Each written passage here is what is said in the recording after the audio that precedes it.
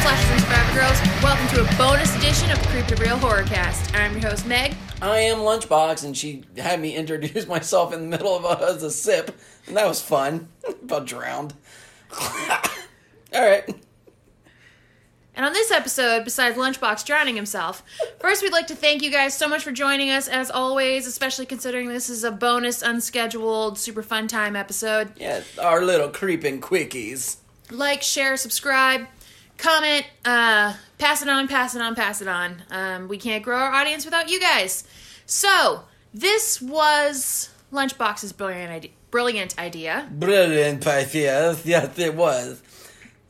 Sorry, I had to call you out on that. That's great. The amount of daggers being thrown in my way it's so nice. Why don't you get to the point, Craig? Okay, so for this creeping quickie, I have kind of labeled myself to be the John Cusack from High Fidelity status because he just absolutely loved lists. So I wanted to just do another list for this, this creeping quickie. So I thought of trying to figure out what topic I wanted to do, and I kind of wanted to go with an easy one. I wanted to go with our top 10 horror movie antagonists. This could be your creatures, your monsters, and on top of that, just your asshole humans that are just fucking it up for everybody else. So, I mean, this is, in and all, our top 10. And it's not, everyone's got their own top 10s. This is, at least for me, and I'm pretty sure you did your list the same, this is your go-to. So these are your favorites. These are, what makes you feel good type of thing, not any type of popularity contest. I did it mixed with that, and I kind of, for myself, I looked at it as, not only is it someone that, like a character that I really liked, but also a character that was particularly effective. Because sometimes there's characters that I like that don't necessarily work that well, but I like them for different reasons. I tried to base my list on both of those qualities. But that was me personally. Yeah, kind of I mean, and the way that I try to view it is more, and when I do any list, I try to hold it to the standpoint of how much do I pay this piece of art, the attention. So that it's like that's kind of how it fell for me. And so this one was like, okay, well, how many times have I watched that particular character, or how many times do I talk about that particular character, and what would that mean to me? And I think we got a pretty good list going. Yeah, before we get into the meat and potatoes of this thing, I just want to give everyone a heads up that it is fall. Something is blooming. It is allergy season round 7 in Central Florida. So if I'm a little sniffly, I'm sorry. Sniffles. I'll try and edit you out. Do your best with that, because, boy, I've had a bad day. Alrighty. So, my dear, since this was my idea, I'll let you take first shot. Do you want to jump in right to the top 10, or do you want to talk about our honorable mentions first for a minute? Let's go in with our honorable mentions. So cool. This will be fun. So this is number 11. This is It's the one who didn't quite make the cut, yeah. but for me, if I didn't have certain ones on this list, it definitely would have made the list for sure. And the only reason that it didn't is because you never saw him. My honorable mention is Billy from Black Christmas, 1974. Oh, okay, cool. Yeah, I really liked the Billy character. I thought on the phone he was perfectly creepy. He was super effective. It was scary. But we never really saw him. Yeah. We didn't see him at all except for an eyeball. So, oh my god, that eye, But that's one of the scariest scenes in the whole movie, is the reveal that he's got a brown eye. Good one. Points! That was the one scene that, for a very long time, gave me the goosebumps. Like, it was just that chill up your spine, yeah. And for it being a movie from, the 70s? Mm-hmm. And it's being able to do that on our first viewing, it's like, it's incredible. Like, absolutely good. Yep. So Billy is a good damn pick. Billy is a good horror movie villain, but he didn't make... The only reason he didn't make the list at all is because we didn't see him. That's all. Oh, good job. I like it. You? My honorable mention... I was kind of batting around with it, but I really do love this character. I went with Audrey 2 from The Little Shop of Horrors. It is a musical comedy, but with an alien plant the tone that eats people. It's very weird. It deals with murder and all this other stuff. Feed me. But dude, like those songs, like I just get my rump shaking, and it's great. Yeah, it was all the music was done by Howard Ashman, who famously did who's famously involved in the Disney Renaissance back in the late 80s and early 90s. So. Yeah. Yeah, that makes sense. Plus, Steve Martin's in it. Oh my god. And Rick Moranis is in it. So good. Like, it's got a really good cast, and but for Audrey, I just love that creature.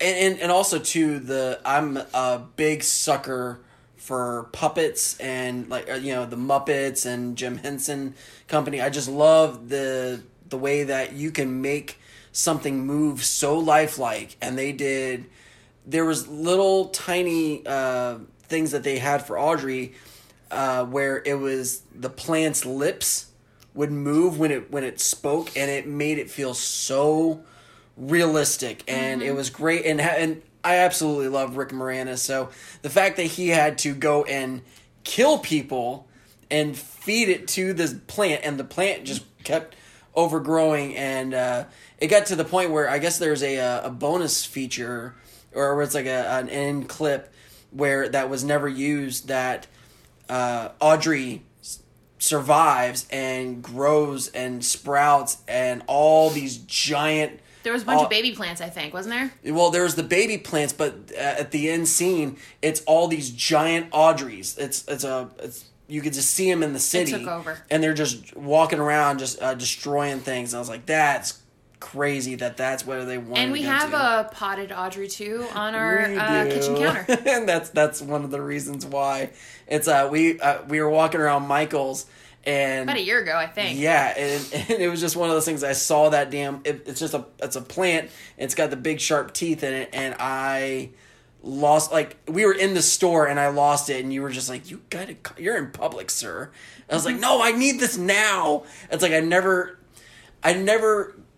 cared less about my bank account than I did at that point. I was like, I don't care what I have in it. I don't care if I have to steal money from somebody to get this home with me right now. This plant's coming home. It's great, and it's on display in our house year round. Yeah, like it's not a Halloween amazing. decoration. It is a yearly decoration. It is a permanent fixture. I love Audrey. So getting into the actual list, my number 10 was one we just did recently. This one was a surprise winner for me. Chicken dinner? Sure, chicken dinner. Chicken dinner. Or puppy dinner. Ooh. Yeah, it was Ginger, Catherine Isabel's character from cool. Ginger Snaps. Yeah, I really ended up loving the movie. But just the way that Catherine Isabel played her, where she just embraced the villain, and even from the beginning, you knew something was wrong with Ginger. You knew that she didn't play well with others. Yeah, that was all over the place. Her becoming a werewolf was like the most natural thing on the planet, and even after her turn, or after she started getting into her transformation, the fact that she had no remorse, and she was not shy about killing people because she had to, or even because she wanted to. And she went from having this sort of dominant role in her sister's life in terms of their relationship to just absolutely ruining it, or trying to ruin it. That was real serious. But yeah, I think Ginger is probably my favorite villain, but she's also a little bit of a misunderstood creature too. So she's got a little bit of that element too. I actually had a thought after we did the recordings, and I was just like, okay, well, we're done, so I don't have to think about it anymore. But I thought it'd be really cool if the roles were flipped, where if Bridget was in the Ginger role. So it's like, you know, the girl that was very shy and to herself just all of a sudden like went, you know, the opposite direction. The sequel is Bridget's story. Oh, is it? Ginger Snaps 2 is Bridget's story. There you go. Mm-hmm. All right. What's your number 10? So we got Ginger for you. Mine is a group effort. I picked the Killer Clowns from Outer Space. All of them? All of them. Hence, a gaggle of clowns. A giggle of clowns. Ooh, yeah. I like it. Clever. So, I picked the Killer Clowns from Outer Space mainly for just how ridiculous they are. Yeah. I am a sucker for clowns. I absolutely love them. They don't terrify me. They make me laugh in every shape or form. So, the Killer Clowns was great just because the movie itself is just very bad, but it's one of those movies that kind of feels like it knows that it's bad, and so that it makes it good. And it just doesn't care, yeah. And having the clowns, the whole premise is that they land their circus tent spaceship down in the woods, and they're running around the city, and they're collecting bodies to fuel their spaceship so that they could travel to other places.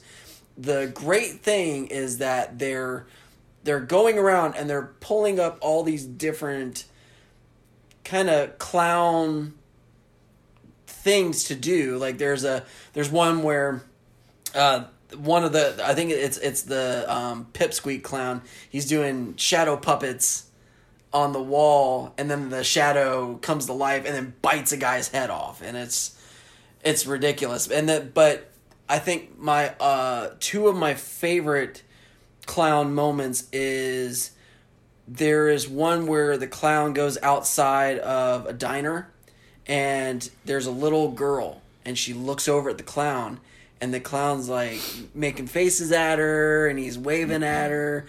Super creepy because he's not breaking eye contact with her at all. No. And then he does this thing where he like does the finger wiggle and he's like, "Come here."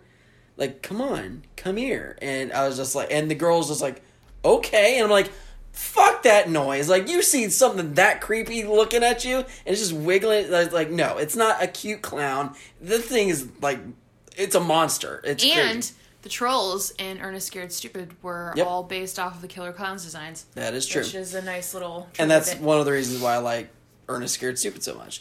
But one of my other favorite scenes is our heroes end up going into the police station, and the movie's been built up where the police chief, he's kind of a prick. He actually plays the dean in most college movies. He's just that guy. I forget his name. But isn't he the principal in the Breakfast Club too? No. Is that the one I'm thinking of? No. That's somebody completely different. The dean in Van Wilder? Same guy? No, different guy. I think I forget. Van Wilder. It's been a while since I've seen it. I don't think it is. Whatever. But anyways, this guy, he always plays like those type of dominant asshole kind of roles. And so there's a scene where the heroes go into the police station and they're trying to get the chief to help them out because clowns are going around and putting people in cotton candy tubes and all this other stuff. And out of nowhere, you see it's really dark in the station, but then there's a single light on the chief's desk, and then he turns around and it's one of the big clowns. He's turned him into a puppet. And he's just talking. I was like, it's so creepy because then the clown just throws him down like he was nothing. He was just, and then the clown looks over and he's got a bloody hand. He's just like, "All right, I'm gonna play with you now." And he's just like, it works on so many levels just because it's aliens. It's so goofy and it's so, but it knows that it's goofy. So yeah, Killer Clowns is my number 10. All of them. All of them, just because it's like it's just a blanket. So. My number 9 is Stripe from Gremlins. There you go. Cool. Yeah, this little shit, man. Well, he was the ringleader of all of the Mogwai spawn, and he's the one who managed to trick Gizmo into everything. He tortured Gizmo. He's the one who tricked, what was his name, Billy? Yeah. Into feeding them after midnight and everything else. Like, he knew what was up. And master manipulator. And then throughout the movie, he knew how to stay one step ahead, and he caused all kinds of chaos and havoc. And then he was very smart for incredibly intelligent. Yeah. Actually, more intelligent than most horror movie villains, because considering he's a little creature. And really, the end of the movie where they're running through the department store and he's so fucking shit up, but he's able to defend himself, and he's on the fucking scooter, and the whole thing where he's got the master plan. He knows that all of his gremlin brethren were burnt down in that movie theater, but he makes it a point to be like, water, and he goes towards that fucking fountain, and just, I don't know how such a shitty little creature managed to keep so many balls juggled in the air, and literally what he did to Gizmo when he finally got his autonomy was really, really sad. Kicking him down the laundry chute and pinning him up and throwing knives at him, and he was awful. Terrible. And Gremlins is still, if you haven't heard it, we did do an episode on Gremlins last year. Go back and listen to it in season 1 when you're done with this episode. But Gremlins is still one of the few movies that actually gets a reaction out of me, and it still scares me, even though it scared me when I was a kid. And I still, it blows my mind. Out of all the crap that you've seen, it's like, that's the movie that... I don't know. Because, I watched the movie and I'm like, I'm laughing my ass off. This is great. Seeing Stripe on a fucking skateboard with a chainsaw. Yep.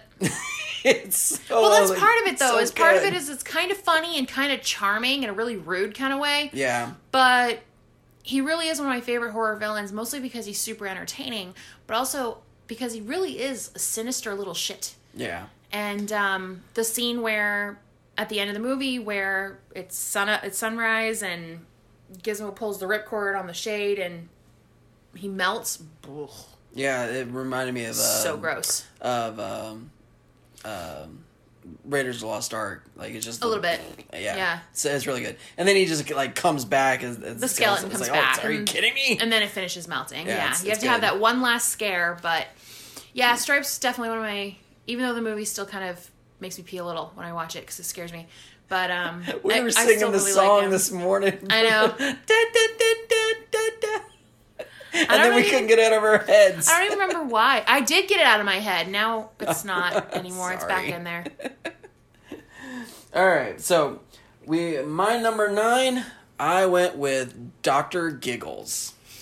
That one was a fun one. Dr. Giggles has to be one of my new favorite horror movies to date. It's one of those movies that... You are what you eat. It surprised me so much, and every kill had some type of doctor pun, and then the pun worked with the kill, and I was nervous when I found out that that's what they were gonna do, because when stuff like that happens in horror movies, they could fall flat, and because they did it from start to finish.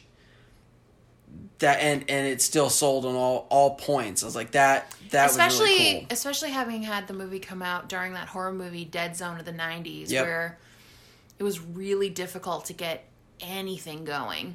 Yeah, and this one, as we're watching it, again, go listen to our Dr. Giggles episode. It's a fun one, but.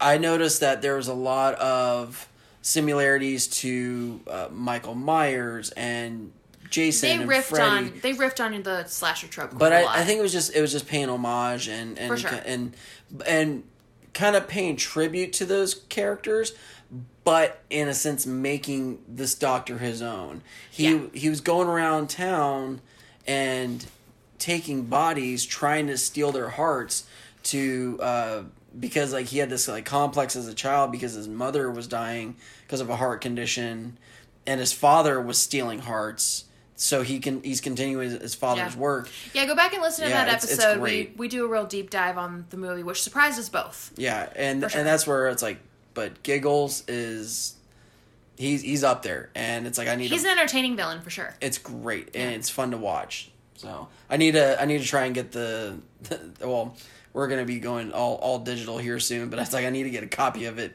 quick. Yeah. So, my number 8 is the Djinn from Wishmaster.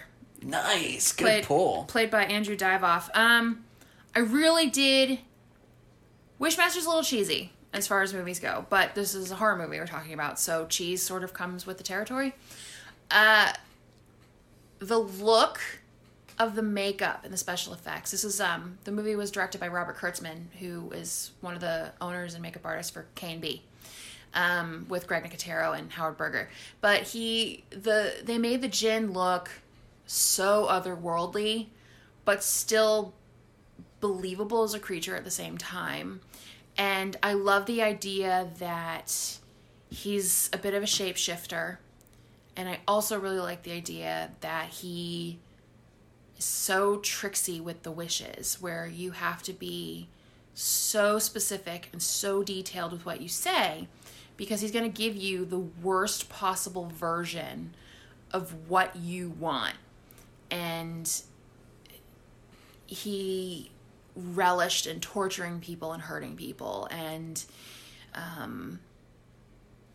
this one was really cool. And he had these really neat tentacle things coming out of his neck, and it almost looked like it was like hair, like pigtails coming down over his shoulders, but they moved. Yeah. It was like a twitch to him.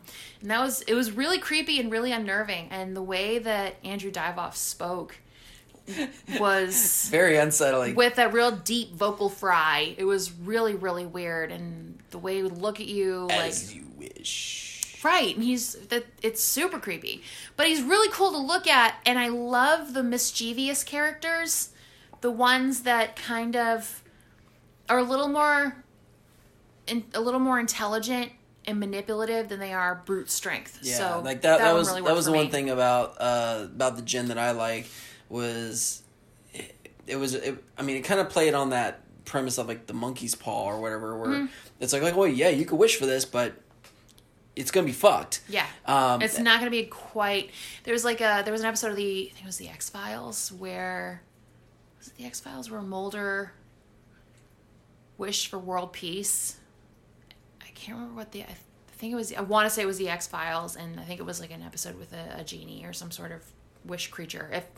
If anyone can remember exactly what I'm talking about, it sounds familiar, feel free to email us at creepingitreal.cm@gmail.com. It feels like an X-Files episode where Mulder wished for world peace or something like that, and he stepped outside his front door and there was nothing there. There was nobody there.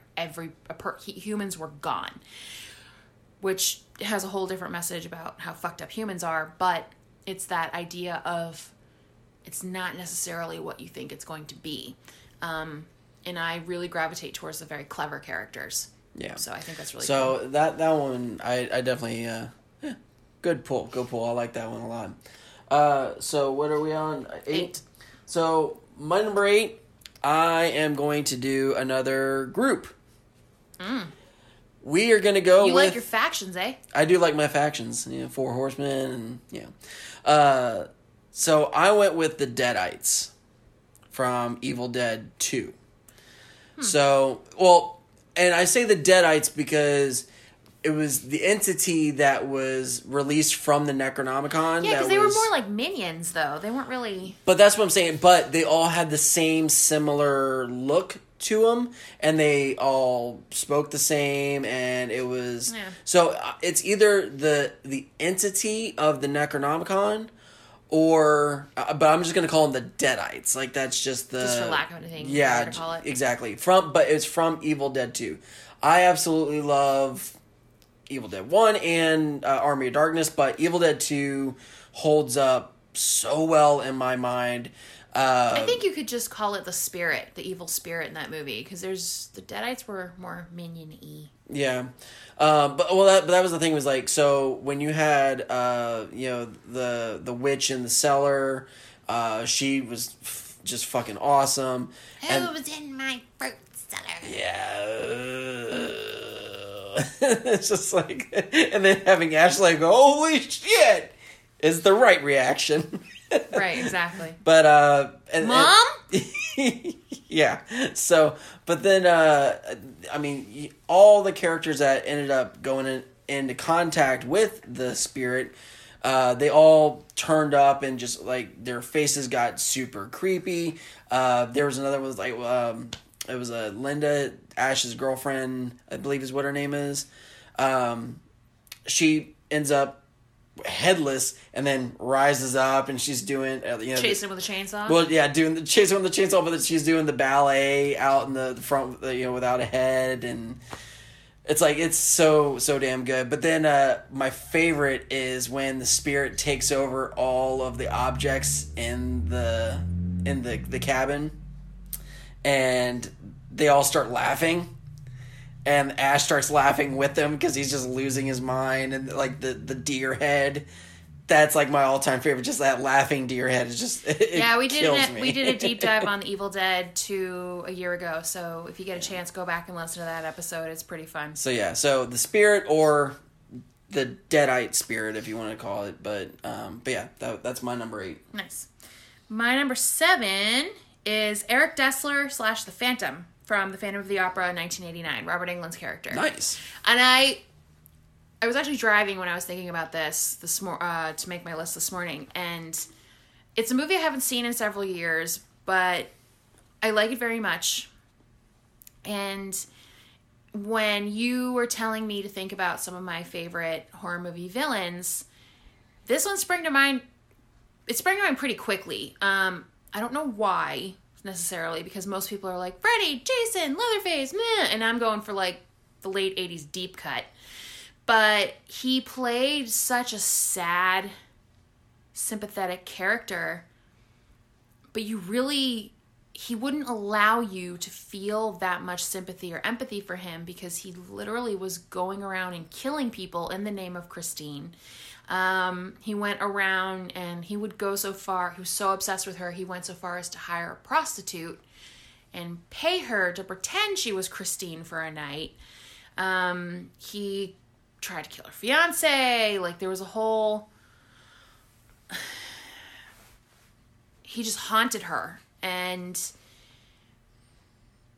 was a little lecherous about it because it's really that's what Robert Englund does. It's like he's a charming lech, and he's equal parts endearing and creepy, and you're not really sure how to feel about it in your brain. Yeah, I definitely feel like the Phantom remake with Robert Englund kind of gets passed up. It gets forgotten a lot about because there's the several different versions that came out really early in the 20th century, especially the Lon Chaney version is being probably notably the most famous. And then in 2004, there was the Andrew Lloyd Webber musical finally brought to screen with Gerard Butler playing the Phantom.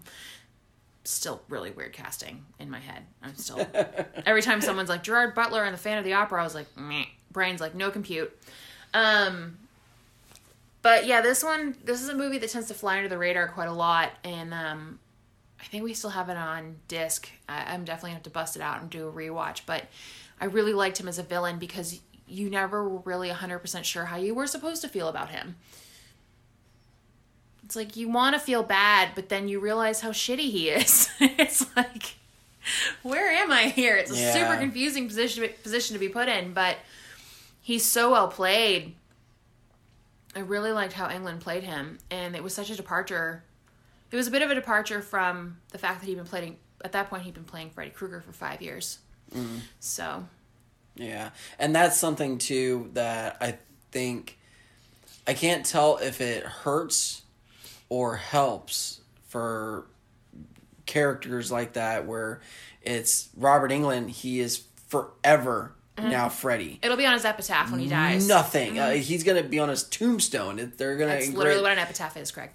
Oh, I'm an idiot. That's literally what I mean. Yes. Anyways, but that's what I'm saying. It's like it's forever associated with his name, and I mean it's just like what we were talking about with the Wes Craven deal where it's like, okay, well, now Wes Craven is always going to be linked to Nightmare on Elm Street, but almost everything else that he's done kind of gets swept under the rug because that thing trumps almost everything. It's the notoriety that goes along with it. And it's hard.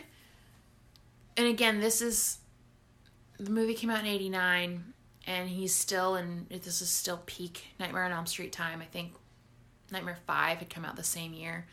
And it's very difficult to separate Robert Englund in this movie from the Freddy Krueger character because it's still sort of this twisted love story idea. But it's a lot more well done, and it's not quippy, and there's no silliness, at least not on purpose anyway, in this movie. And he plays it pretty straight. He's not playing it like Freddy where he can ham it up. So it's very, very different. And, but yeah, he plays the Phantom and, Eric Dessler role, but he also, in the modern day era, plays, the reincarnated version of him who is Christine's vocal teacher. And the ending is pretty twisted once you get to it. So it's a nice little twisty surprise. Oh, yeah. What's your number 7? I like that one. So mine, I'm going to go the complete opposite direction. I'm going with Otis from The House of 1,000 Corpses. Ooh, good one. Yeah. So we got... Otis likes his work. Oh, my God. I still remember the first time that I went to the theater with my buddies to see this Rob Zombie joint. I don't ever remember watching too many trailers. I just really like Rob Zombie, and so the fact that I was like, oh my God, he's directing something, let's go see it. And I remember tripping out, through the movie. But the one thing that I always gravitated, towards was Otis, and just his presence just engulfed anytime he was on screen. And me being a good old Southern boy, I absolutely love that they kind of went that Texas Chainsaw Massacre kind of vibe. They definitely with the family. They riffed on it real hard, yeah. Just having them go in but Otis, the way that he presented himself, where he's just that, that kind of just that good old boy from the sticks, but his mind was so enlightened, and he had this way of talking as like a high-end college boy. Well, he definitely was like, I'm smarter than you. And to a degree, he really was a lot smarter than the people he caught. And these are supposed to be educated college kids or something. And he stayed one step ahead of them the whole time, and he really enjoyed what he did. Yeah. Well, and like there was a few of the scenes that were really cool was when he does the Fish Boy reveal. Like, that's super dark. Because he's got, I forget her name, she's tied up in the chair, and she wakes up. And it was his girlfriend. Yeah. But it was Fish Boy's girlfriend. Yeah. So she comes in, and she starts screaming, and he's like, why don't you shut your mouth? And then she's like, he's like, oh, I'm going to remove this gag, but if you so as make a fucking peep, I'm going to gut you like a fish. Do you fucking understand me? And then he has the full line, or she's like, why are you doing this? He's like, oh, what did I do? Messy up your day? It's like, oh, you just be, serving ice cream to all your Mickey Mouse, shit-healing friends, and it's just like on a Saturday night. It's like, it's just that mentality of that's the way he sees everyone. But this, like, he's like, no, I'm trying to create something. This blood is forever. And it's just, he's got this. He's warped. Oh my God. So, and then she's like, what did you do with him? Like, where is he? He's like, oh man, he's a really good guy. I was in, just this tone block. It's like, but he helped me through it. He's like, you want to see my work? And then he pulls the curtain, and he's like, Fish Boy! And it's her boyfriend dismembered and cut up, and it's just, Sideshow attraction for sure. And then like one of the other my favorite lines from him is it's actually a cut scene, or it's almost like a transitional scene where it's almost looks like a home movie, and he's like, oh, hunting humans ain't nothing but nothing. They'd run a bunch of like scared little rabbits. Run, rabbit, run. Run, rabbit, run. And it's just like him screaming at Bill Moseley just screaming at the camera. I was like, okay, I think I should be running now. It's great, but it's just, and then on top of that, so not only was Otis just this intellectual backwoods kind of just hick, but he was also on this other level where he's doing spiritual rituals and all this other stuff. And I think that the costume that at the end, so he also cuts off the girl's father's skin and makes his own costume out of it, with the mask, and that's on a whole nother like crazy fucked up level. It's a chainsaw. Yeah, but I think the costume at the end where he's in the skull makeup and everything, I think that's actually like a ritual for Dr. Satan, and so I was like, he's on a whole nother plane. So it's I was like Otis is he's great. equal parts hillbilly, evil genius, and priest. Yeah. It's really weird. All right. So moving on to number 6. Mine is the Armitage family from Get Out. Oh, good. I really that's a good pull. I really liked this family as far as villainy goes because they're so bland and so innocuous and so boring as to not be suspected of anything. And I think that's a good key to that. Yeah. There's some, And the fact that their daughter she has volunteered as the bait to be bringing these black people into the family in order to body swap these older white people into these younger black bodies.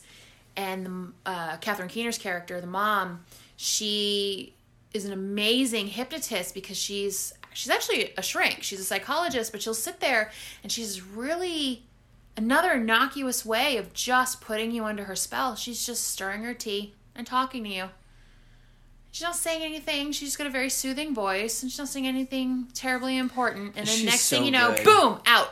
Which is really weird, because Catherine Keener, I usually see her in comedies. Yep. So to see her in a more serious role is very different. I loved her in this role, just because it's like, out of all the characters, like, she stood up as the most sinister out of them. Oh, for sure. Yeah.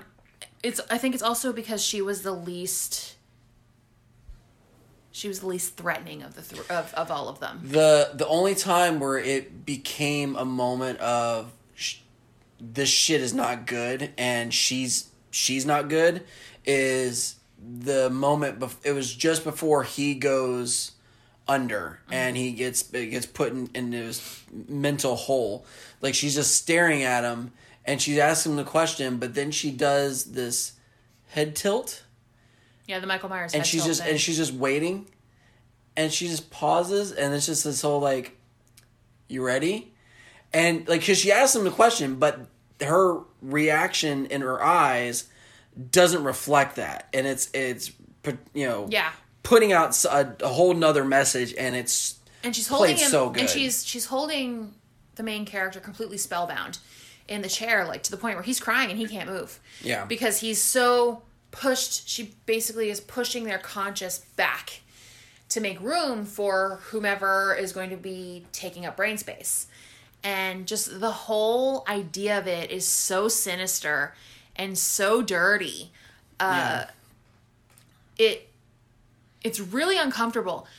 Jordan Peele, when he was making the movie, he was playing a lot with the ideas of race and those sorts of things, which is probably the least uncomfortable part of the whole movie.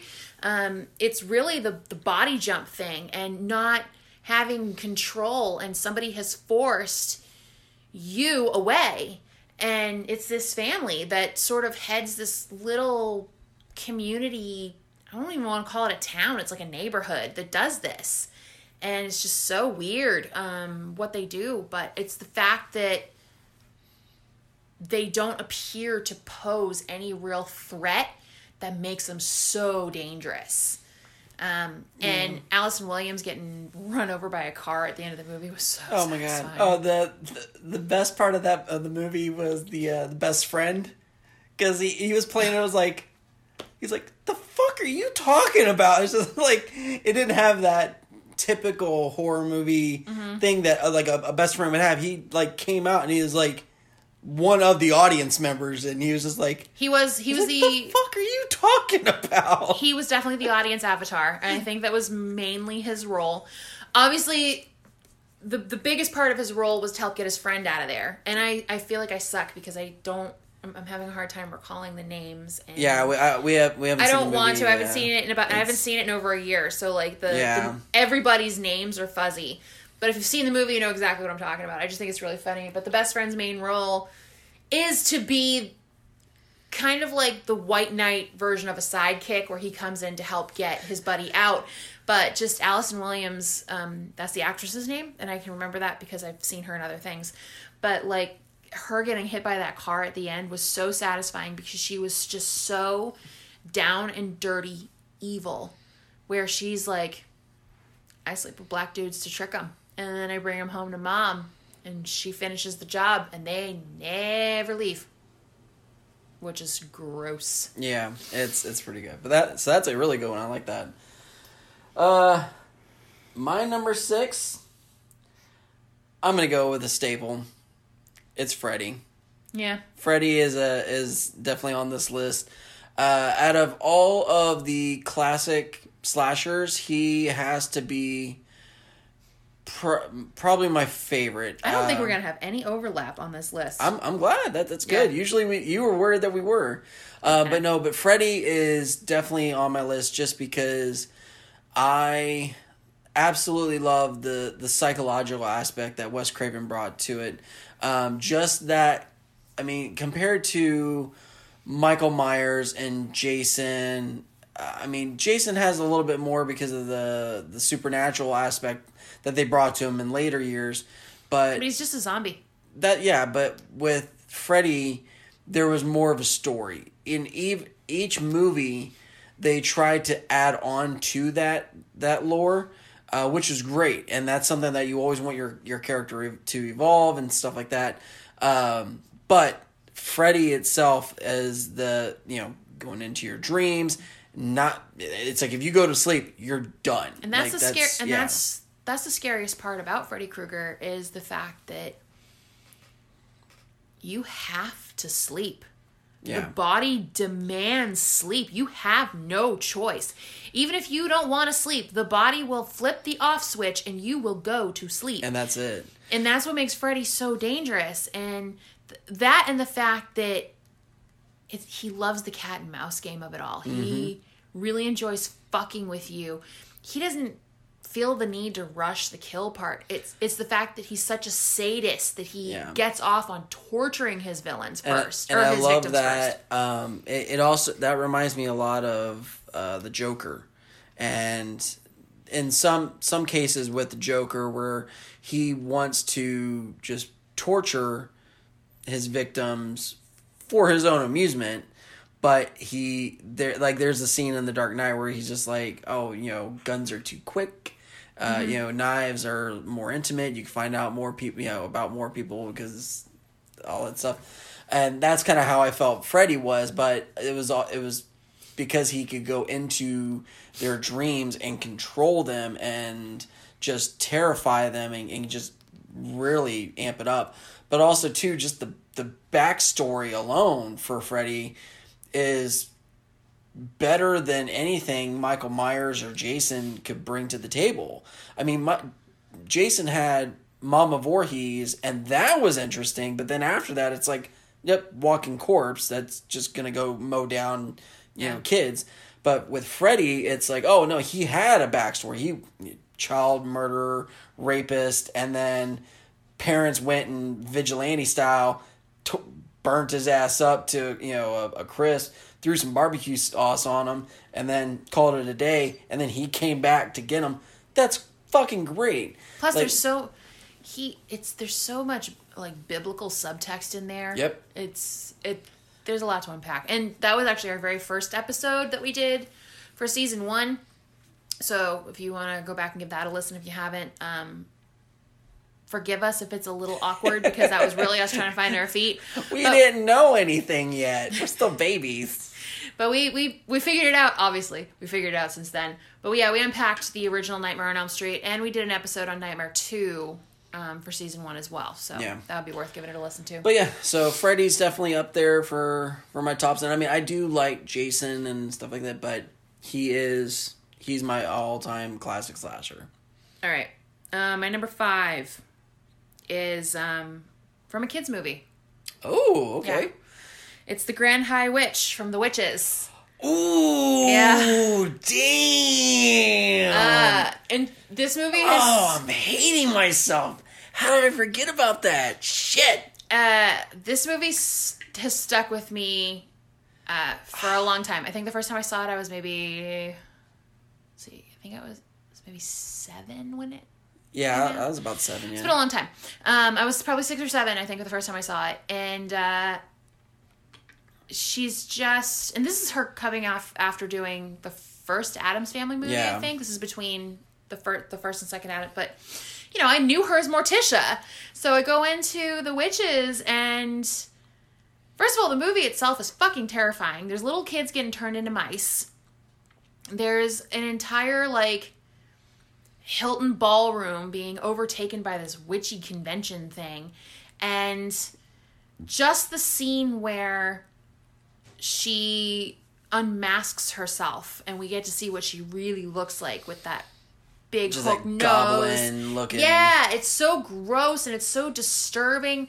But her disdain for children and how much she hates them really turns the evil up on this character, and the way she treats kids, and she just doesn't care. What was the fat kid?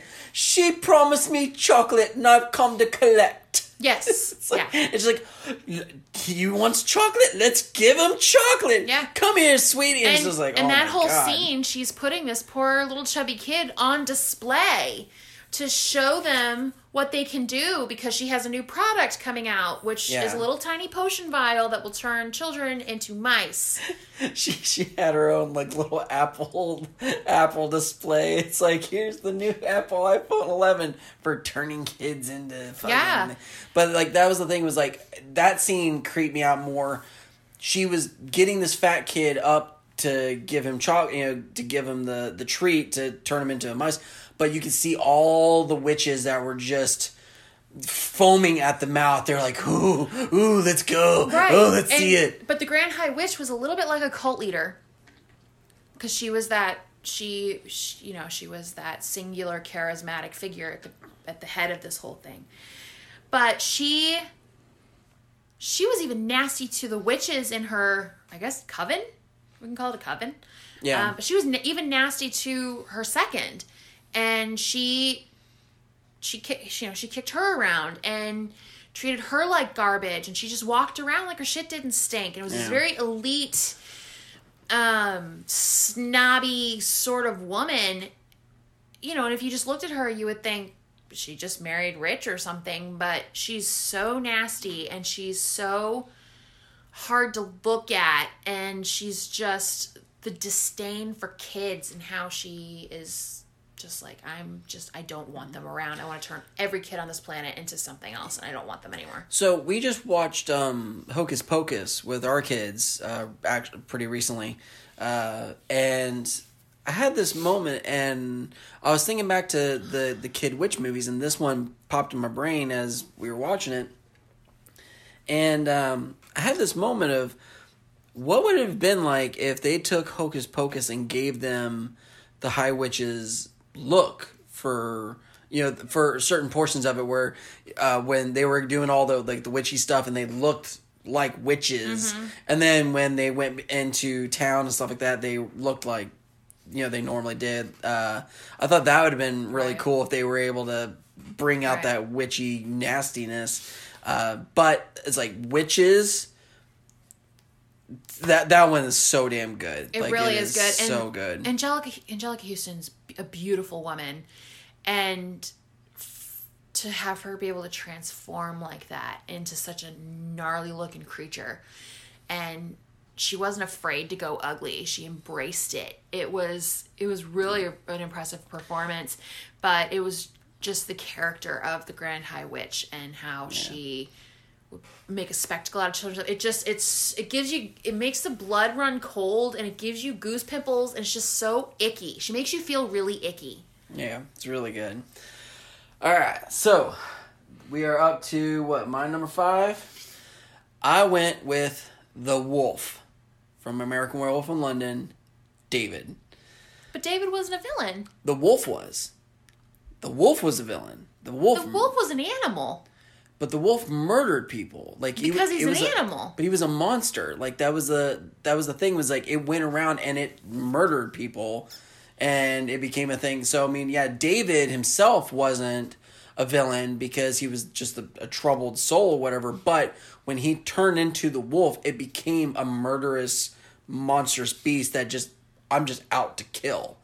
And that was something that was, it's in that vein of, they're just an animal and it's just whatever. But it's still a thing of when you're following it around, like whenever the wolf is on screen, he's out to kill. And that's where, I mean, you could say it for the dinosaurs in Jurassic Park. They're monsters. In the movie, they are monsters because they are out chasing... Yeah, but the real villain in that movie was... oh, crap. I just had a brain fart. But the real villain in the movie was the guy who built the park. Well, yeah. Well, I mean, it's... In a weird way, yes, it was. But he didn't understand what he was doing. It was like, I have the money, I can do this, and we're just going to do it, and, Yeah. I mean, you can have the wolf be on your list, that's fine. I have to disagree, because I think, personally, I find villainy to have intent behind it. Like, to have a villain, like, they have to purposefully be going out and doing the things that we see on screen. Like, they're intentional about it. Well, that's the thing, is the wolf is. And I'm going to say this is like, so the train station kill. The wolf is in the tunnel. You hear the howl and you hear the growl. The guy turns around and he's like, I don't find this amusing at all. And then he runs away, and the wolf follows him up the tube and up the escalator and then kills him.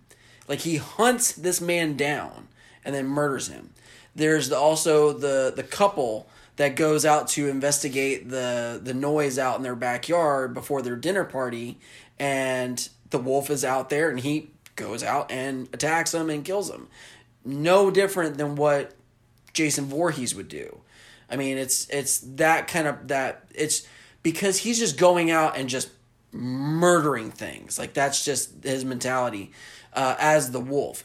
Same thing with the in the porno theater.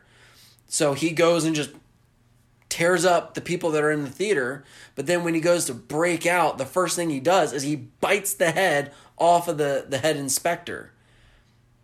And it's not like, he's just lashing out and just acting. It's like, no, he's out to murder things. And that's the mentality of it being a villain. Maybe it's an animalistic turn to it, but it's still a threat, and it's still a thing that's causing all of the good guys to try and save themselves. And fair enough. Yeah. So David is definitely on that point, and I mean, it's one of my all-time favorite movies, and The Wolf is one of my all-time favorite wolves in history, just because of the way that it just looks like, and also too the transformation into the look with just Rick Baker, and just everything that he did was like, still to this day just holds up for me. But just the look of that wolf when you see it on screen, it still gives me chills just because it just looks so gnarly. And my best friend Brock, he's got a like a coffee table book of horror. Like it's one of those like 1,000 greatest horror movies that you need to see or something like that. And on the cover is that fucking wolf's face, and it's this giant book. And every time I look at it, I'm like, I have to flip it over because it's just like it freaks me out. The eyes are following you around the room. It's so damn good. One of my all-time favorite Halloween Horror Night moments is when they did the American Werewolf in London house, because you walk in and the first thing is you're walking up in this little area and it's the moors, and there's this little hole and the wolf pops out and it's tearing up and they're doing the whole Jack getting ripped up. He's like, oh my God, he's freaking out. Lightning's going nuts and it freaks you out. But they have so many moments where the wolf would pop out, and they did the same kind of, I guess, like the costuming that they did in the movie, where it was the wolf and then they had it on like a little cart. And so, but they had it popping out by your ankles.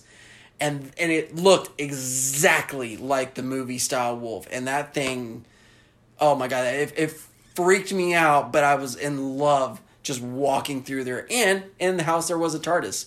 So there's a Doctor Who reference. So I was like, that was fun. I mean, at the time, the police box was still a thing in London, but yeah. Yeah. All right, moving on to number 4. Mine's a twofer. Oh, okay. John Kramer and Amanda. Tobin Bell and Shawnee Smith from Saw. Ah, okay. The reason why I didn't just do John Kramer is because they really did work in tandem together, especially, and this is throughout the franchise, because we would see Amanda pop up occasionally in other movies. But she had to do a lot of his heavy lifting because he was sick. So yeah, it was the Jigsaw character. So right, because putting them both together, they're basically the Jigsaw. You know, in the beginning he had Zepp, and then he ended up with Amanda at the end. But I personally would argue that they are not necessarily, well, John's not necessarily villain, because he thought well, no, I guess you could say that most villains think that they're on the side of right. Yeah. They're doing something good. But Thanos.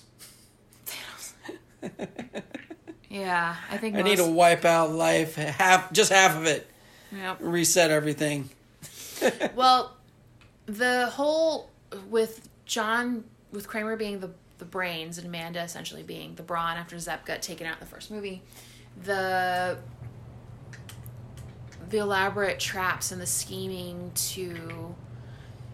he only went after people who he thought didn't care about life anyway. Yeah, they just didn't value anything. They didn't. And I think it's because he had such a hard time getting the cancer diagnosis. And, you know, if you've seen Saw, especially Saw, the first 3, is where you get the bulk of John Kramer's story.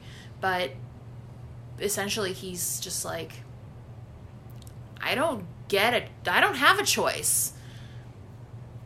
I got a you're gonna die diagnosis, and he sees all these people wasting potential, and it makes him bitter, and it pisses him off. And he's like, well, if they can't appreciate life on their own, I will teach you. Now, one of the weird things that happened with him, as we saw throughout the series, was that every time somebody successfully made it out of a trap, they became one of his disciples.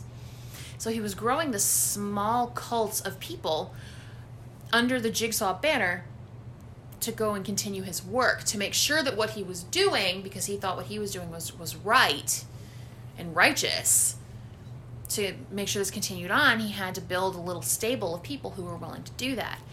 Amanda was almost worse, because her traps that she personally designed, you weren't getting out of. Her goal was to make sure that you were going to die. I forget which one it was. I think it was Saw 6. Chester Bennington was in that one, and he was glued to the car seat, the driver's seat in the car, the leather, and that adhesive wasn't coming off, and I think there was a bomb in the car or something. I don't remember. It's been several years since I've seen it, but it was an unbeatable game. You couldn't win it. Like, he had to literally peel the skin off of his back in order to get out of that car. She was guaranteeing he was going to blow up. Yeah. And that was, and John even mentions to her, I guess, in one of the scenes where he's like, no, you have to give him a chance. Yeah. It's like, teach him a lesson. She wants to be judge, jury, and executioner.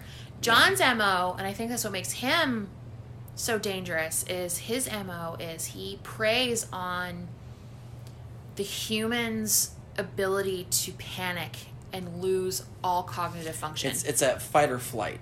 Right. But once the adrenaline kicks in and you go into flight mode, you don't have the cognition to be able to solve these problems. Like, you have to be calm. If you're in a panic, you're not thinking straight. You're not going to make the right choices. You're going to probably end up causing yourself more problems than you're going to fix. Yeah. So I think he kind of relies on that, but it's also set up to where it's like he also is hopeful that they can get their faculties about them and actually get out, because that's what he wants, good, bad, or otherwise. He wants these people to get out, and he wants them to understand how close to death we all are. And I think that's what makes him such a good villain, is because you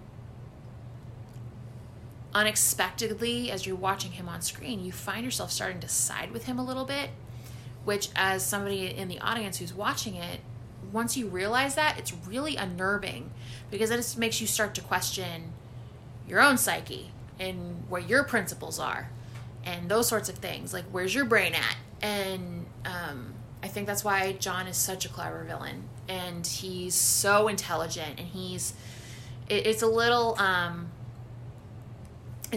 the way that the movies are all written, it's a little Stephen Moffat-y, where shit gets a little timey-wimey. Yeah. It starts to get but there's so many dots being connected throughout the series, all the way up to Jigsaw, that harkens back to before the first movie. So there's a lot going on, and John Kramer being at the heart of it. And plus, to top it off, he's another one, and I've noticed a trend now that I'm thinking about it, is like, I find that the best villains are the ones that you're not,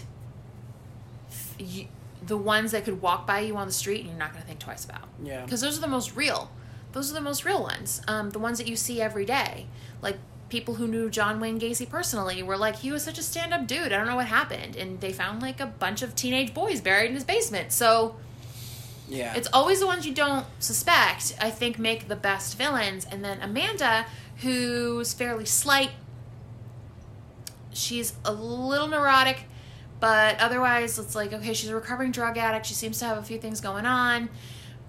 She always looks like she's a little tweaky, and she's... It wasn't in the first one, they set it up to where because they showed her in the reverse bear trap. Yeah. They showed her everything that she went through because she was giving her testimony. And then in the second one, she shows back up, and she doesn't understand why she was there in the first place. Come to find out at the end of the movie, she planted herself there. Yeah. But she also put herself in a trap, but it sets you up as the audience member because you're not ready for that. You're not ready for that twist. You're like, oh shit. It's like you're in that same boat that the detectives were in, where it's like, oh, okay.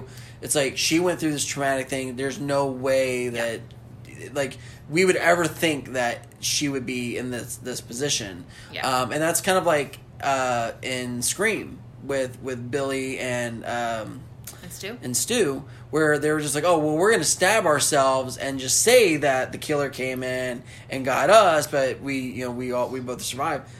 Same kind of premise, where it's just they went through a very horrible thing, and then I mean, no one likes the idea of getting chucked into a pit of needles, but it happens. Holy shit, that thing was... I saw it in theaters, and I saw it in theaters, and my stomach turned. I don't like needles on a good day. Yeah. I'm really not a fan.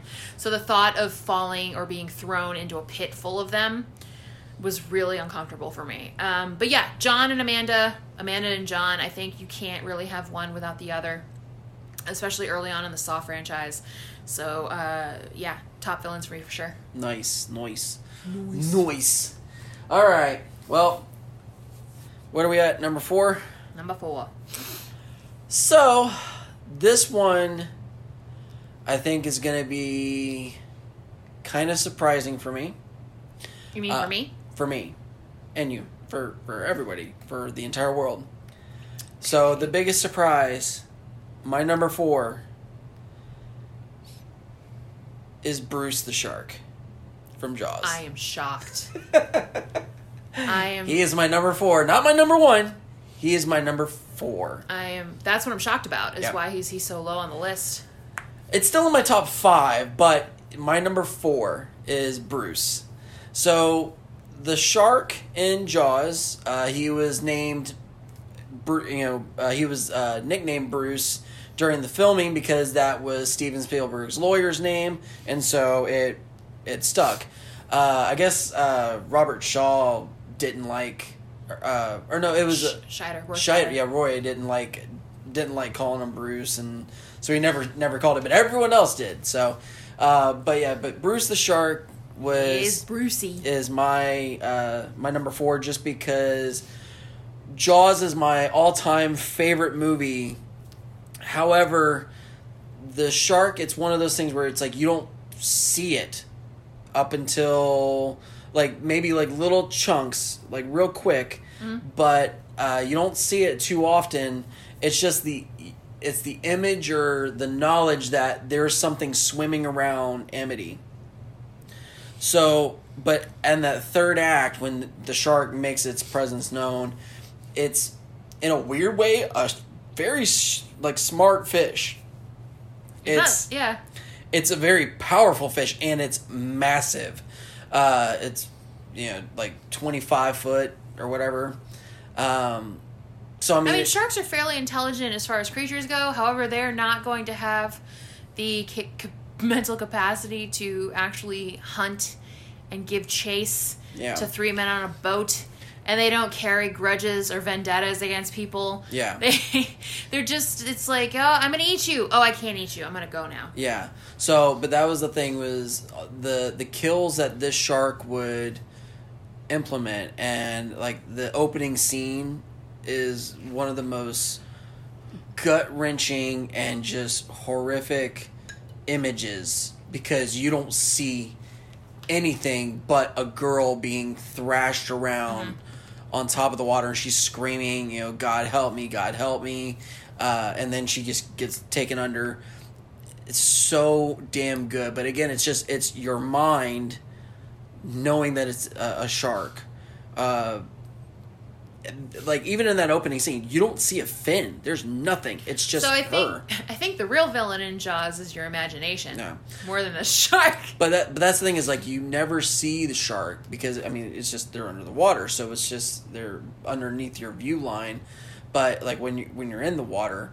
But that's the thing, is once you got into the third act and the shark made its presence fully known, it is one of the most terrifying things. And, like, one of my favorite shots is having Chief Brody. He's climbing the mast, and he's got the spear and his rifle, and he's trying to get away, and you can see the shark just biting at him, and it's just coming up out of the water. It is so damn good.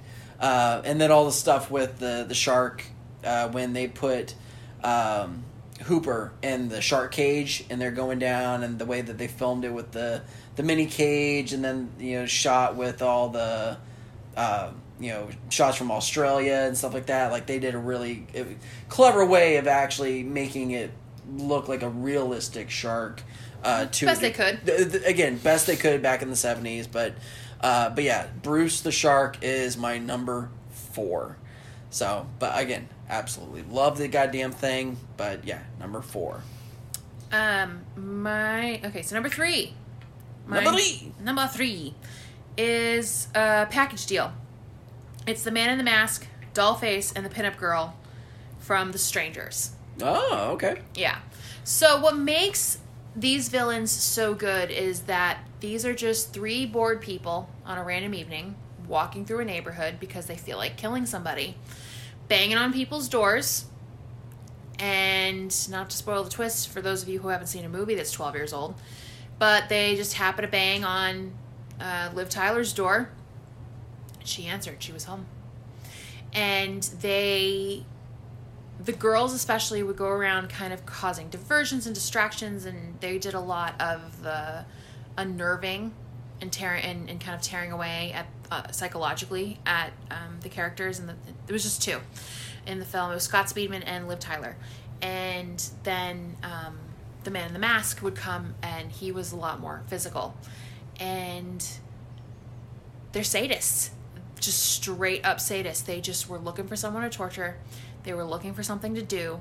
And that, the randomness of them, I think, is what makes them such good villains. And the fact that the girls chose the most like cutesy masks they could find, it's sick. The three of them are sick and twisted, and that movie scared the fuck out of me. It's no secret. I've made no secret about how I feel about home invasion movies and how they make me feel, and those are really, home invasion movies are really the only horror movies that actually make me freak out. Like, they're the ones where I am sleeping with the lights on that night kind of thing. Yeah, it kind of reminded me of how like The Purge, how they kind of played that up a little bit with like the masks. It's the masked mischief maker thing. But the Strangers is nothing like The Purge. No, not the similarity. I'm not talking about just the masks in general. Yeah, The Purge and Strangers are completely different, but it was just it's the masked killer thing. Yeah. And, hiding behind...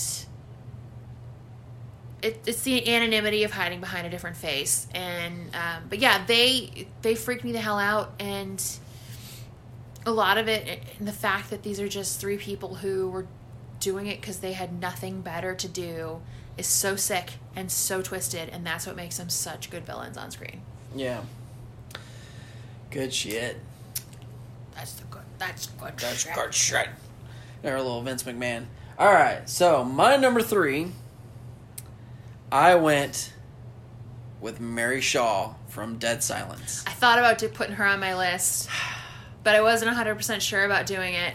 So I was kind of going back and forth with Mary Shaw or Pazuzu from The Exorcist, or Regan Pazuzu, whatever you want to call her. So the thing that I absolutely love about Mary Shaw is the fact that when she gets on screen, she gives me that...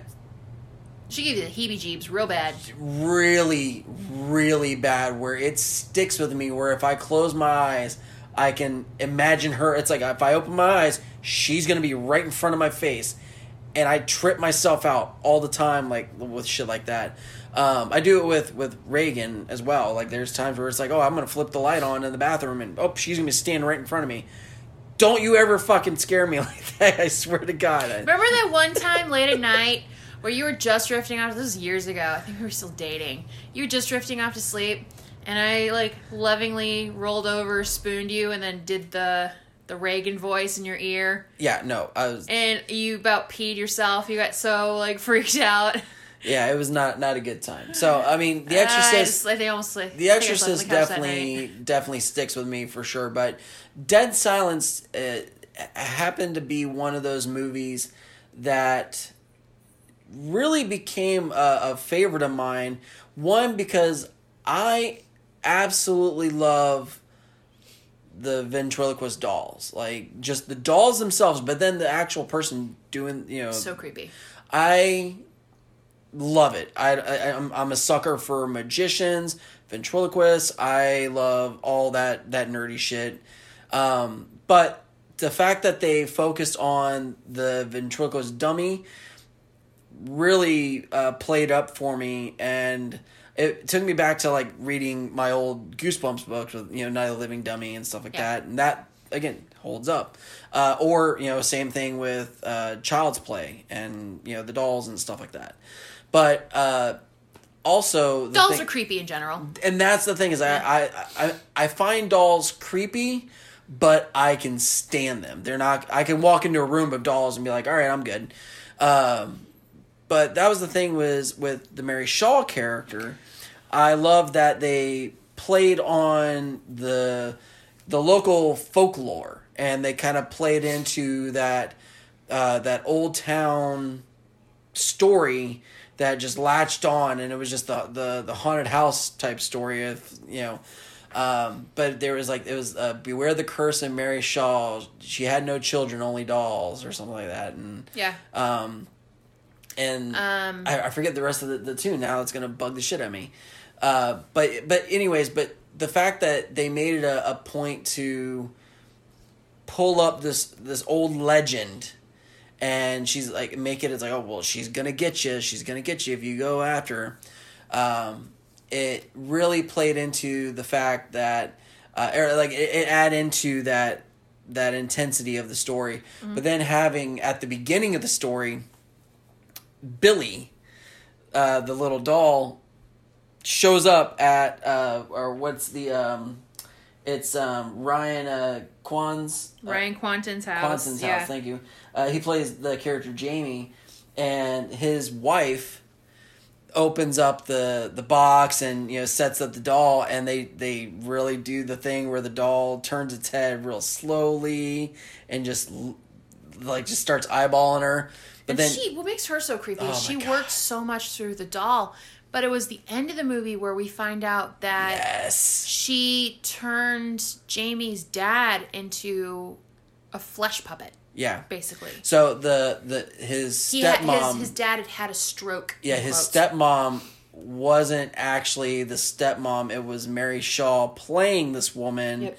And then she, and throughout this the movie, Jamie is kind of finding, like, he's doing his own little detective work, but he's finding these. He goes into this room of Mary Shaw's, and he finds this notebook of hers and her designs for a puppet, and it's creepy because you're like, okay, this is great, and it's real quick that you see the notes, but then later on it turns out it's like, oh no, those were her notes to turn a human body into a life-size puppet, and it turned out that it was her father, and she was, just controlling him. He was in a wheelchair. He was sick, and then it worked out that she was controlling, and then she latched on. But it was just if you screamed, she was going to steal your tongue, and then kill you and steal your soul. And Jamie's wife, I think it was his wife at the beginning. She screams, and then they do the awesome cutaway. Upshot where she's got her jaw ripped open and her tongue's ripped out, and what makes Mary Shaw so good, particularly villainous is the fact that Jamie's wife was pregnant. Yep. So she killed a pregnant woman. Oh yeah, that's pretty awful. But another Halloween Horror Night, awesome. That was a good house. I remember that the Dead Silence house was really good just because of the Mary Shaw. The way they had her floating was really cool. Like they had everyone on it almost looked like roller skates, but it was kind of neat. Yeah, but so Mary Shaw, the fucking face, God, I love it. It's so damn creepy. I love the eyes. Oh, super fun. So good. All right, so number 2. Mine are, I keep wanting to put mine in packs because the villains that I like seem to be running in multiples. Hey, I did it. So yeah, no, I'll allow you to have your little factions. All right, so my number 2 is R. It's the grammar here. R. The Castavets from Rosemary's Baby. So what kills me is you have Grandma and Grandpa, essentially, and they're so helpful.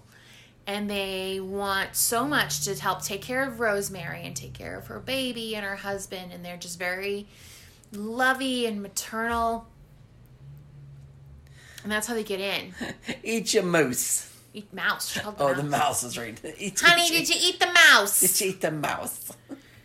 So, essentially, with Roman being the head of this satanic cult, they called them witches in the movie. They're not... Witches don't worship Satan. That's fucking dumb. But this was the 60s. They didn't know any better. But Roman was the head of this satanic cult. Satan lives! Who was trying to bring the child of the Antichrist into the world. Or, Satan himself. And so, what ends up happening is Guy, Rosemary's husband, sells his wife's womb to the devil to have a proper acting career. And what makes Roman especially... Minnie's a busybody, but you kind of expect that from a little old Jewish lady. Mm-hmm. She sounds a little bit Jewish. It's more like she's from Brooklyn. But Roman... I thought she was from Jersey. No, she was from New like York. all the weird prints and everything that she was wearing. I was like, she was just a little old lady trying to hang on to something trendy. Yeah. That's all. From New York. But Roman especially was the most sinister because you could always see him watching. Every time he was in the room, he was watching every single person around. When Rosemary's friend came for a visit, Roman was there with Minnie and was watching the whole thing. Like, Roman wouldn't let anybody out of his sights. And he was a man of few words. He didn't talk a ton unless he really had something to say. But he was so charming and so willing to be quote-unquote helpful. And that's what made him such a good villain, is because he was actually very likable. Both of them were. Minnie was a little obnoxious because she was that very loudmouth New Yorker type. But they were both very likable characters. And that's really an amazing thing for a villain to be, because when the ending comes, you're just like, oh, they were bastards the whole time. Yeah. That was the one thing was... Minnie, I could see her being, you're just obnoxious. I can only do you in she was an obnoxious little busybody. Little fucking doses, please. That's all I need. But Roman, the one scene that kind of put up a red flag for me was the dinner scene when they were first meeting Rosemary and the husband. Well, obviously they knew the husband because of, he's sold... But he hadn't done it yet. He hadn't done it yet. No, but that's the thing. They were in the process of it, and that's the reason why they got the house, because it worked out in that favor. But the dinner scene with Roman, where he's talking about religion, and the funny thing is like, I am on this. Anytime like I meet somebody new or whatever, politics and religion are never a part of the conversation, because I'm not going to just throw in a bunch of shit and make somebody feel uncomfortable or whatever. Roman automatically goes into Catholic priests and the church and everything else. And he goes, oh, Rosemary, you religious? And she's like, well, yeah, I feel like I am. He's like, and he automatically goes into this. Yes, Rosemary grew up Catholic. It's just all bullshit. And they're just, and it's a very uncomfortable conversation. The way that he's presenting it, it's one of those, hand wavy type of situations, and it's almost like it's coming from an old soul type of thing, where it's like they're stuck in their ways and... Sure, he's just old and he's crabby, get off my lawn. But... That was the red flag for me, where I was like, something's up. But the Castevets are so warm and welcoming, and that's what makes them so dangerous, because it's really easy to fall in that trap. And you follow Minnie, especially with Rosemary, throughout most of her pregnancy, where she's very doting and she's very willing to help Rosemary out, and she's bringing her food and all this other stuff. So, I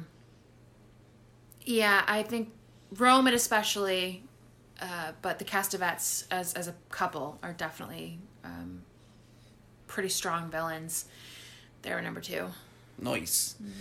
All right, so my number 2 is another one that is extremely high up on my list. Clearly, it's your number 2. Well, no, not just for my number 2, but like movies in general. It's The Thing from John Carpenter's The Thing. The alien? So the alien creature that going around the camp, taking over bodies and becoming it. This alien is my all-time favorite movie prop. Again, another Halloween Horror Nights, extravagant prop design, or in house. Like it's a great one to go that I love going through. But it's like the look of the creature.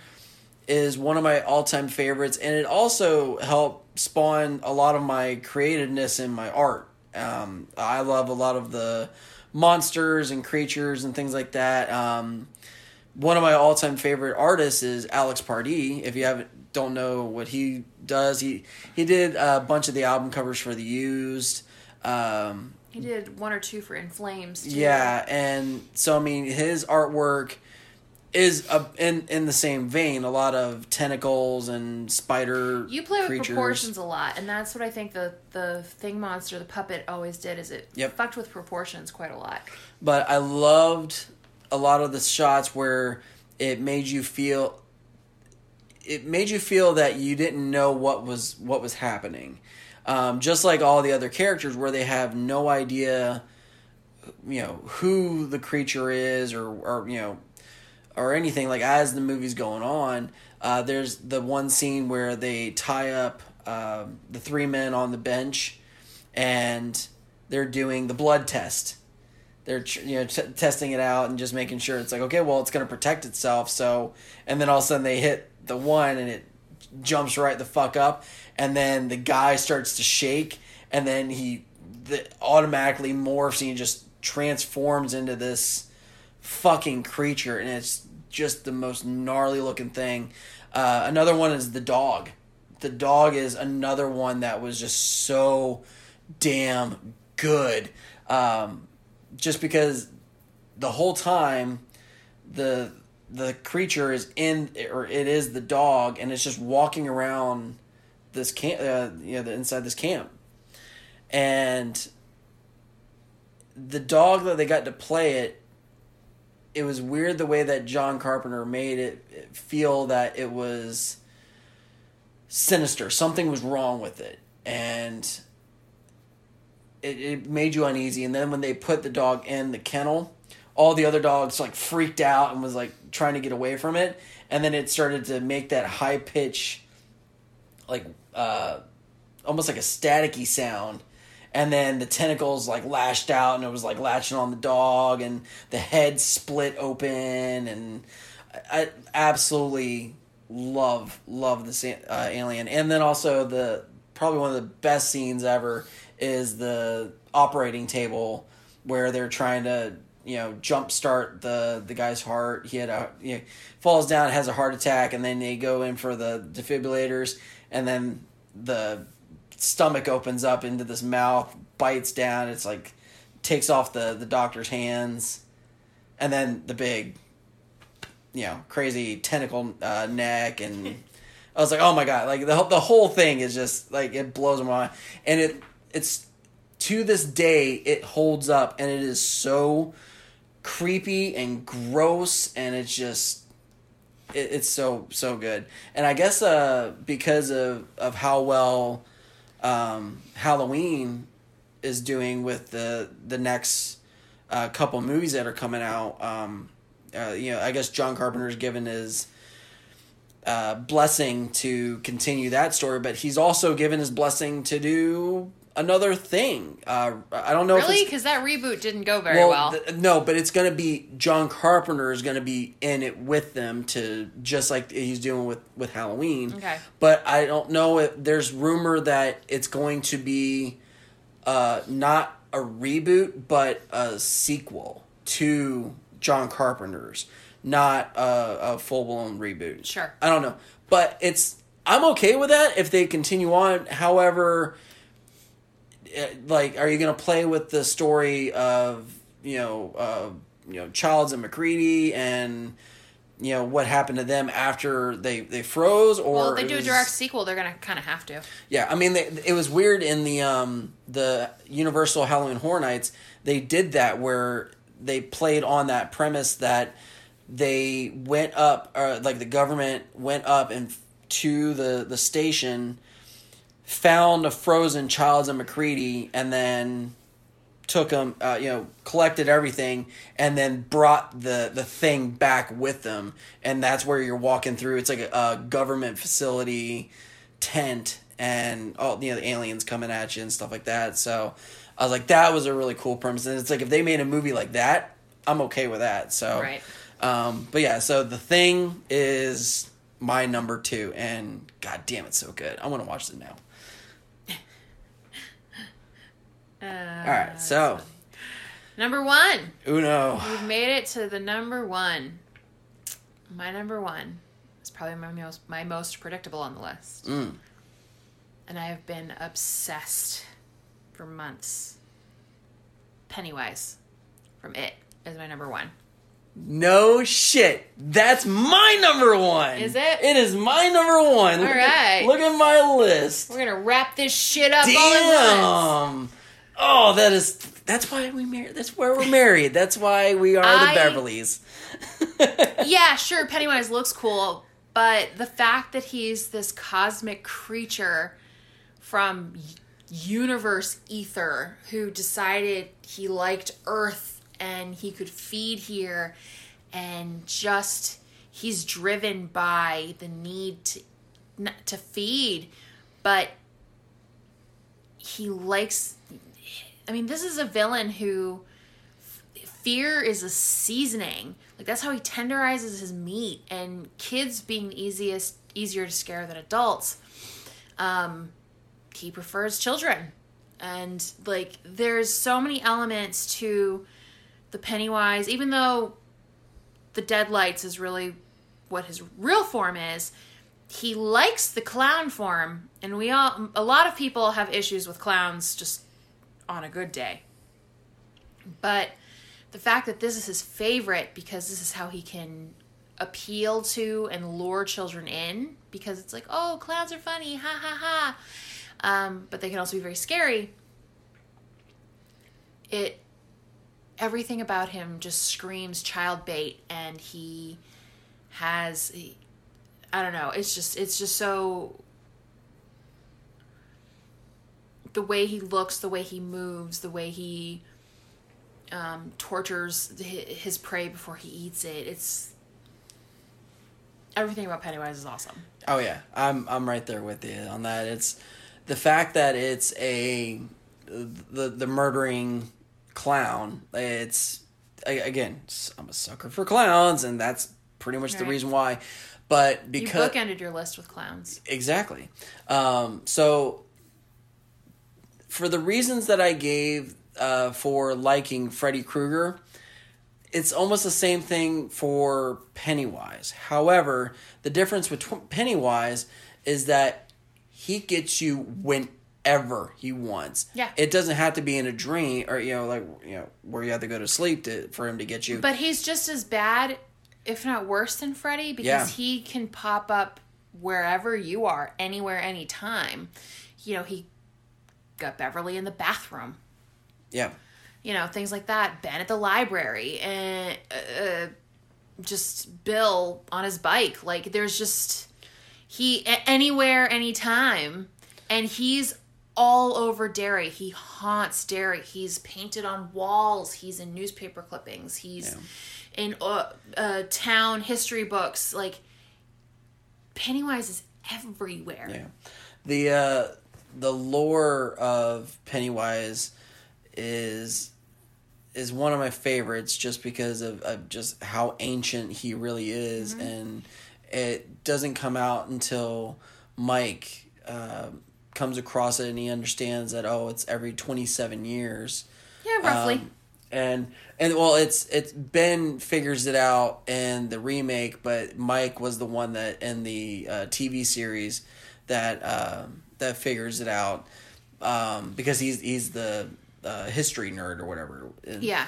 And so, just the whole premise of the story, where these, the Losers Club is going out, and they know that this clown is murdering kids and taking and killing them, just eating them right up. The thing about the Losers Club too, as far as Pennywise goes, is that they end up distracting him from his mission, where it's just, I'm awake, I need to feed, and then I go back to sleep. It's like a bear hibernation cycle kind of thing.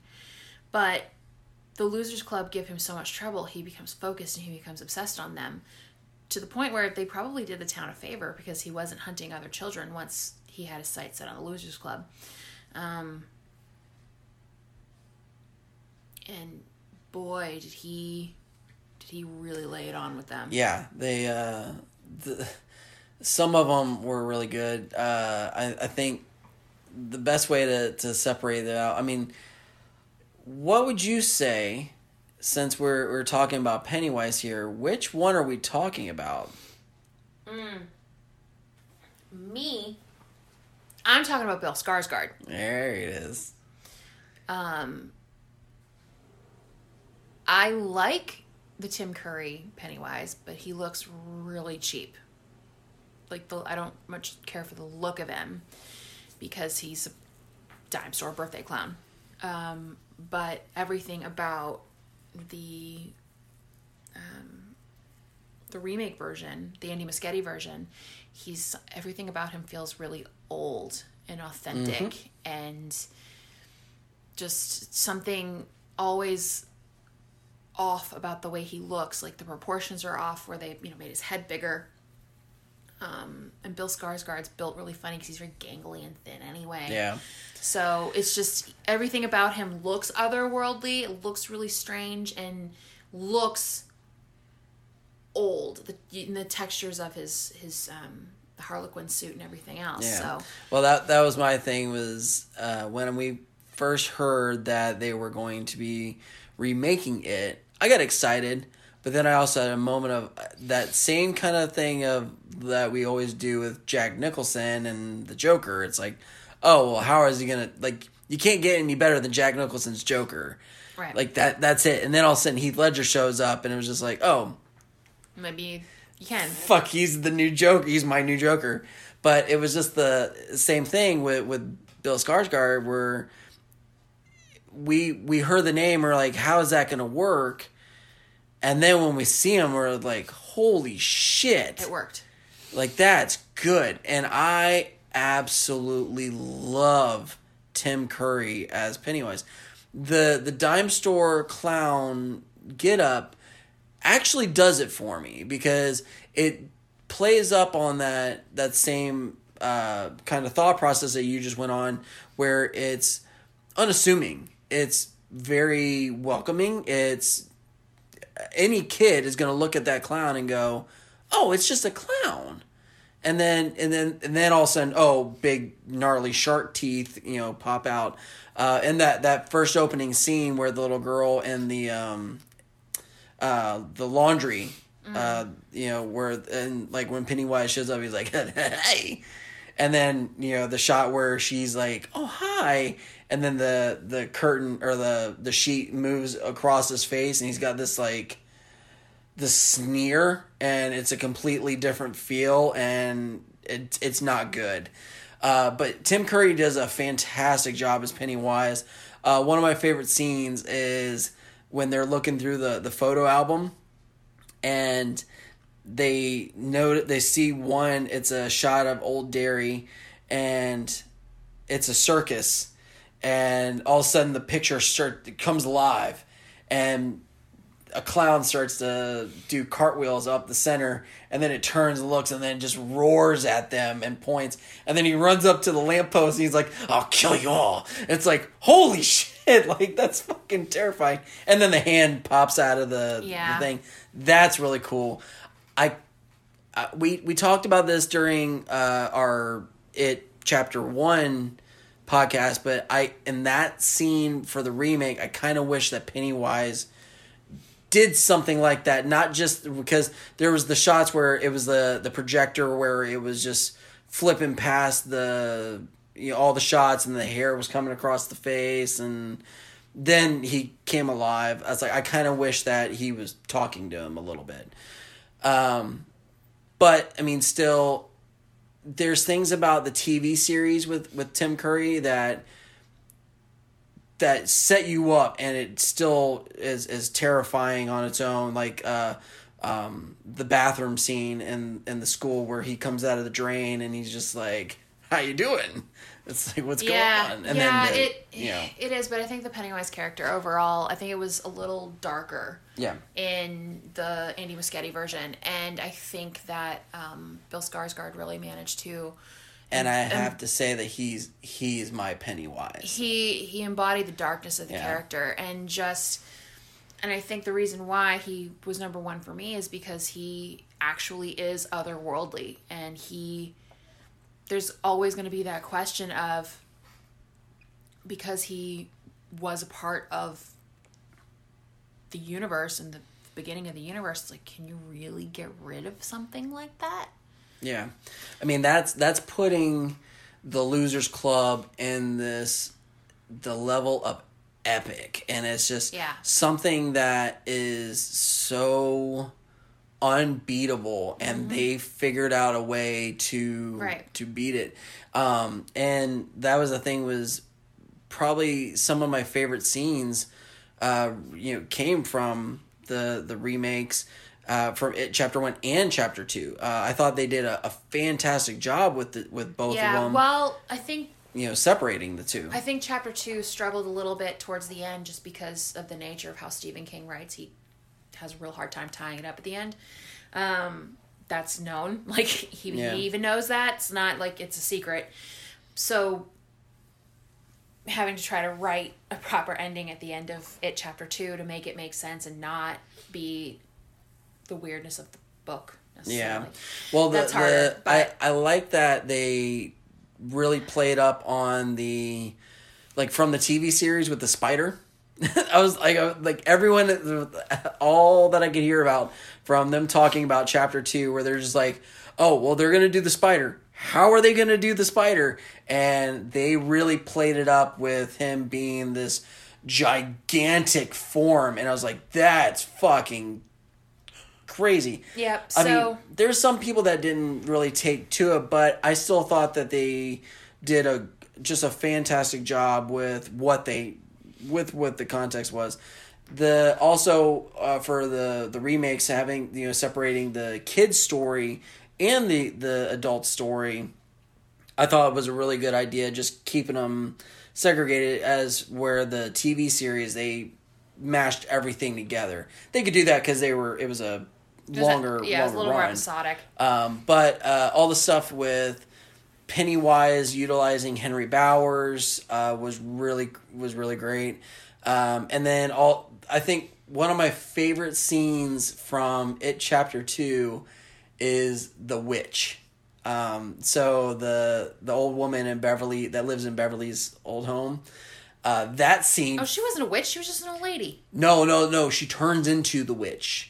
Oh, okay. Like, so, yeah. Yeah, that was the thing, is like, so she's in there and she's got the sores on her neck, and you can see like the flies flying around, and she does that the Pennywise like look, and just the stare after she like finishes a sentence, and then when she's like, oh, I'll go get you some tea, and Beverly's looking around at all of her photos, and she sees the photo of the original Pennywise, and just that look of it, and then you can see the old woman in the background, like just in the shadows, creep out, and then she like shuffles back, and then starts to scoot across. She crosses the opening of the little doorway, and she's completely naked, and it's just like, I was like, nope, no. And then she comes out, and she's this giant witch thing that comes out at Beverly, and it's like, fuck that noise. He oh god, so good. He targets kids. He thoroughly enjoys targeting kids. They're his tasty treat, and so I guess that, I don't know what that says about us, but but like the pair of us here at Creep It Real have decided that the number one horror movie villain is a shape-shifting, cosmic, immortal clown. I think the sum everything up for it's that opening kill with Georgie. Like, that is everything that has to like just play into it, and especially with like Bill Skarsgård like, hiya Georgie, nice boat. It's like, oh man, like, I'm very uncomfortable. It doesn't feel right, and then him just drooling and stuff. And it's one of my favorite things is to watch Bill Skarsgård. He goes on Conan O'Brien, and Conan asks him like, oh, like, did they have to do like CGI to your face and stuff? And he's like, oh no, I can do the eye thing and the lip. That's like a family thing that me and my brothers would do just to, trip each other out and stuff like that. And he just does it like right in front of Conan. Conan's like, holy shit. Like, and so that's one of the things, like, I love that Bill in a weird way can mangle his face for my entertainment. Thanks, handsome Steve Buscemi. So, but one of the fan rumors that I've been hearing is that because It Chapter 1 and Chapter 2 did pretty damn well. You think? It Chapter 1's the highest grossing horror movie ever. Yeah. So 2 didn't do as good, but it's still not bad at all. It made a fuckload of money. Yeah. But I think because it did so well that they're toying around with the idea of doing a Pennywise prequel to Chapter 1 and Chapter 2, kind of explaining a little bit more. Well, and they teased something in Chapter 2, so it would be a natural next step if they wanted to make a pretty... Yeah. And it would be an original piece. Stephen King hasn't written anything on But that was the thing since is the 80s. They are going to have Stephen King in the writing... They would have to. Staff, just to kind of keep up. It's like, okay, what do you think the lore would be? And like, I mean, it is his property, so it makes sense. But that's where it's like, that would be really cool. Even if they got like Joe King in there and stuff like that, that would be... Yeah. So I still like, I'm all about it. The more Pennywise for me, the better. I'm all about it. All right, so that wraps this episode up. That was our top 10 horror villains. What do you guys think? You can join us on social media and have a chat about it. You can follow us on Facebook, Instagram, and Slasher at Creepin' It Real. REEL is in movie reel. I mentioned our email earlier, but just as a reminder, if you'd like to hit us up with movie ideas or other conversation, or if you maybe were on the hunt for sponsors, if maybe you'd like to be featured here on the podcast, you can email us at creepinitreal.cm@gmail.com. And if you really like us a whole bunch, and just a reminder, Christmas is a scant 2 months away, we're on Redbubble, so you can buy some creepy merch. creepinitreal.redbubble.com. That's where you can get all of your spooky needs. It is October. 'Tis the season to be spooky. So get on that. But that's it. That's the end of our Top 10 Horror Villain bonus episode. We're so glad you joined us for a second time this week. Oh, we're always here. And like we said before, it's like, please, we want to hear from you guys. So it's like, tell us what your top 10 are. Like, we love to... I mean, I was actually very surprised that we had that big of a difference in our list, where our number 1 is the only one to actually cross over. So I was very, very proud of that. But we like to hear from you guys, and and I like to jibber jabber. So yeah, you do. All right, guys. Until next Tuesday, I've been Meg. I've been Lunchbox, and we will catch you then.